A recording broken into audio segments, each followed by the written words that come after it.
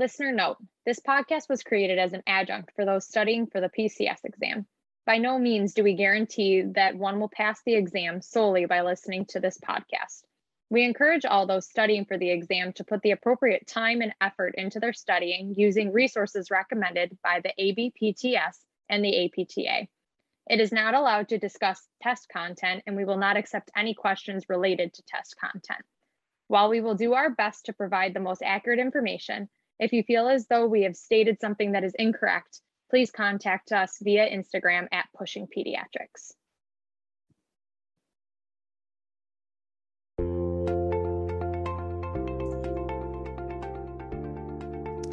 Hi, I'm Sheila. And I'm Sarah. And welcome to Pushing Pediatrics, an educational podcast for physical therapists created to help those studying for the Pediatric Certified Specialist exam and anyone else interested in learning more about pediatric physical therapy.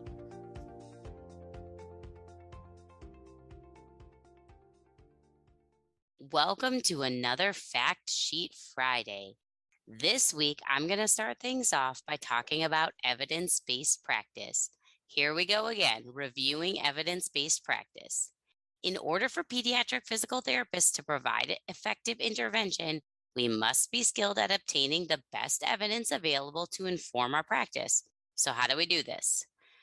There are 5 general steps to integrate evidence-based practice into our lives. I'm going to first read through them. 1 is develop an answerable question. 2, find the best evidence via accessing good quality databases. 3, critically appraise the evidence. 4, integrate appraisal of the research, your own clinical expertise, and your specific patient circumstances.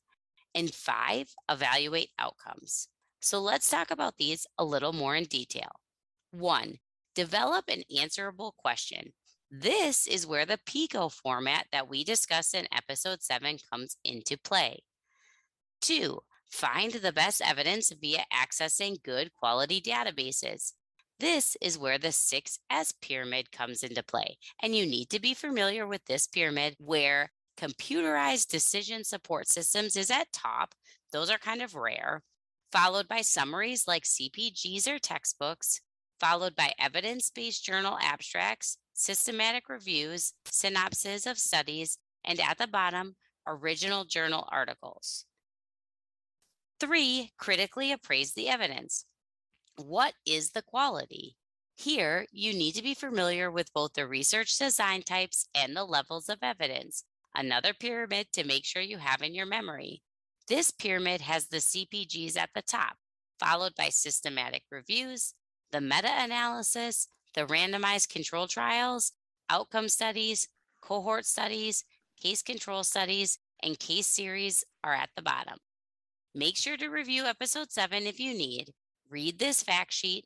Order Linda Federer's book if you haven't done so yet. There are also critical appraisal tools you can use to help you appraise your evidence when you're reading it. They will give you cues on things to be looking for to determine the quality. Remember, appraisals will be different depending on what the study is looking at. If it is a diagnostic study, we need to ask questions about validity, sensitivity, specificity, and likelihood ratios. In prognostic studies, we need to know how early they started to follow a patient and for how long. And on research articles, we're looking deep into the design and the sample sizes and the effect sizes. So this is important, and this is where Linda's book does a good job of breaking down each different type of article we might see and helping you understand that the way we appraise this changes depending on the question. The more you practice this, the better you will understand it. So don't wait until right before the test to get a really good handle on this information. In my experience, it's a slow burn and definitely needs time to really understand it. The next one, 4, we need to integrate appraisal of the research, our own clinical expertise, and our specific patient circumstances. And then we need to tie all of that stuff together. Last, number 5, we're evaluating our outcomes. Examine your performance. What are the patient outcomes? Is what you're doing working? So that's a little snippet on evidence-based practice. Episode 7 has a lot more. And Linda Fetter's book definitely goes really deep into all of this if you find yourself needing more. The next fact sheet, I think, was also a really, really important topic that I was not super familiar with going into my test year. So, this fact sheet talks about team based service delivery approaches. The team based service delivery approaches are a hot topic. So, make sure you check this one out. As PTs, we're almost always working in a team. The team based approaches describe the different ways your team can interact with each other. The amount of communication and collaboration with other team members varies depending on the team approach being used. In the multidisciplinary approach, professionals work independently and the role of each team member is strictly defined. Everything is very separate in this approach. The team members may communicate with each other, but it's limited. I think we often use the term multidisciplinary to describe collaboration with other professions in our day to day language, but you really need to be familiar with these definitions because they're really specific and a little different from the way I had been using the terms in the past. I really had to relearn this information. An interdisciplinary team requires interaction among the team members for the evaluation, assessment, and development of the intervention plan. Role definitions are relaxed, and there's an emphasis on communication among team members. Goals can be developed by the team. Intervention services are typically provided during individual sessions with a provider and a child. However, providers sometimes perform co visits or group interventions to facilitate coordination and communication among the team members. This approach has much more interaction among members, but it's still separate and individual in its direct treatment, day to day approach. Each discipline still stays in their lane. In the transdisciplinary approach, team members work together on evaluations, goal development, and interventions. This approach calls for one team member to be the individual that the family interacts with on a regular basis. This provider implements the intervention plan and receives consultation from other providers.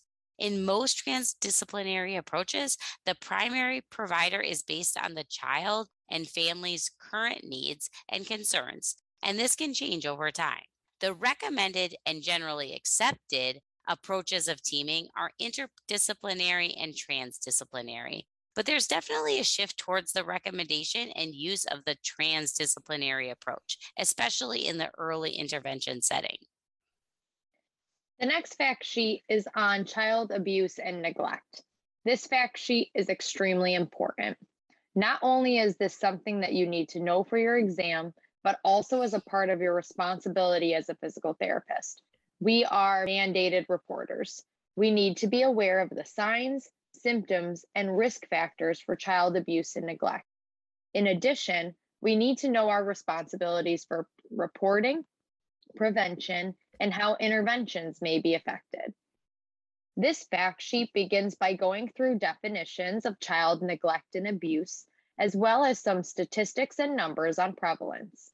It also describes the different types of child abuse, including sexual abuse, emotional abuse, neglect, medical abuse, and other types of abuse. It then goes on to describe signs and symptoms for different types of abuse and neglect. This is definitely something important to take a look at, as there have definitely been questions on practice exams on recognizing abuse and neglect. According to the fact sheet, the general signs of abuse and neglect that seem to be shown in all types include, according to the fact sheet, the general signs of abuse and neglect that seem to be shown in all types include a child who is frightened at the sight of the parents or who cries when it is time to go home, sudden or unexplained difficulty sitting or walking, and injuries that do not match the given explanation of the injury or changing history of how the injury occurred. The fact sheet states that it is extremely important for clinicians to recognize the signs and symptoms of abuse and neglect. However, they should also take into account the child's cognitive, developmental, and emotional stage, as they could present with similar signs and symptoms. Child abuse and neglect can have lifelong impacts, so it is important to recognize the signs early on. The fact sheet also describes risk factors for neglect and abuse. There is a high prevalence of abuse and neglect in children with developmental disabilities, which increases the chances that as a physical therapist, we will see or hear signs of abuse and neglect. It is important to be familiar with your state's Practice Act as far as logistics of reporting go, but in general, know that physical therapists are mandated reporters and that we are required to report any signs of abuse and neglect accordingly. The fact sheet goes on to describe prevention strategies. These strategies include strategies to support families, suggestions on how healthcare practitioners can train and promote knowledge in this area to other healthcare practitioners, and reduce the risk for abuse in schools, and create policies that reduce risk.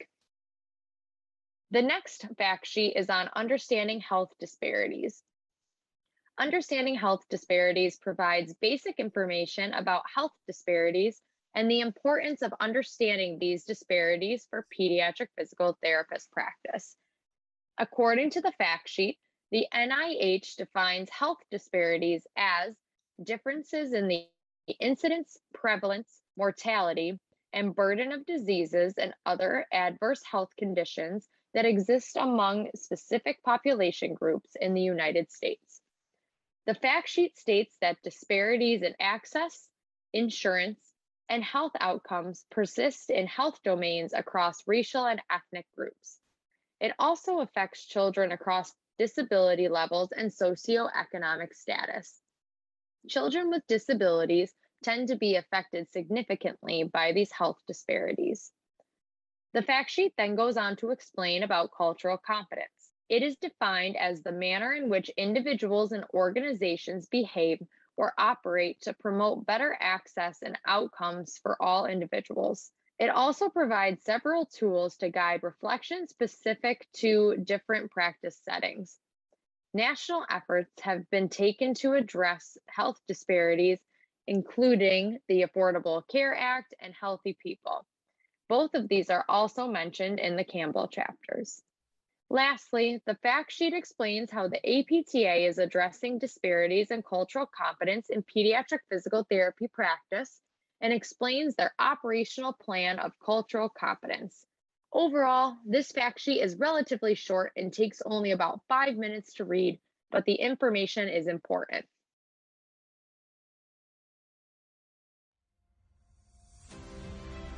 Thank you all so much for listening to Pushing Pediatrics. You can follow us on Instagram at Pushing Pediatrics. We would love to hear from you, so send us questions, suggestions, things you want to hear more of, and things you'd maybe want to hear less of. We will talk to you guys next week. And remember, you totally got this.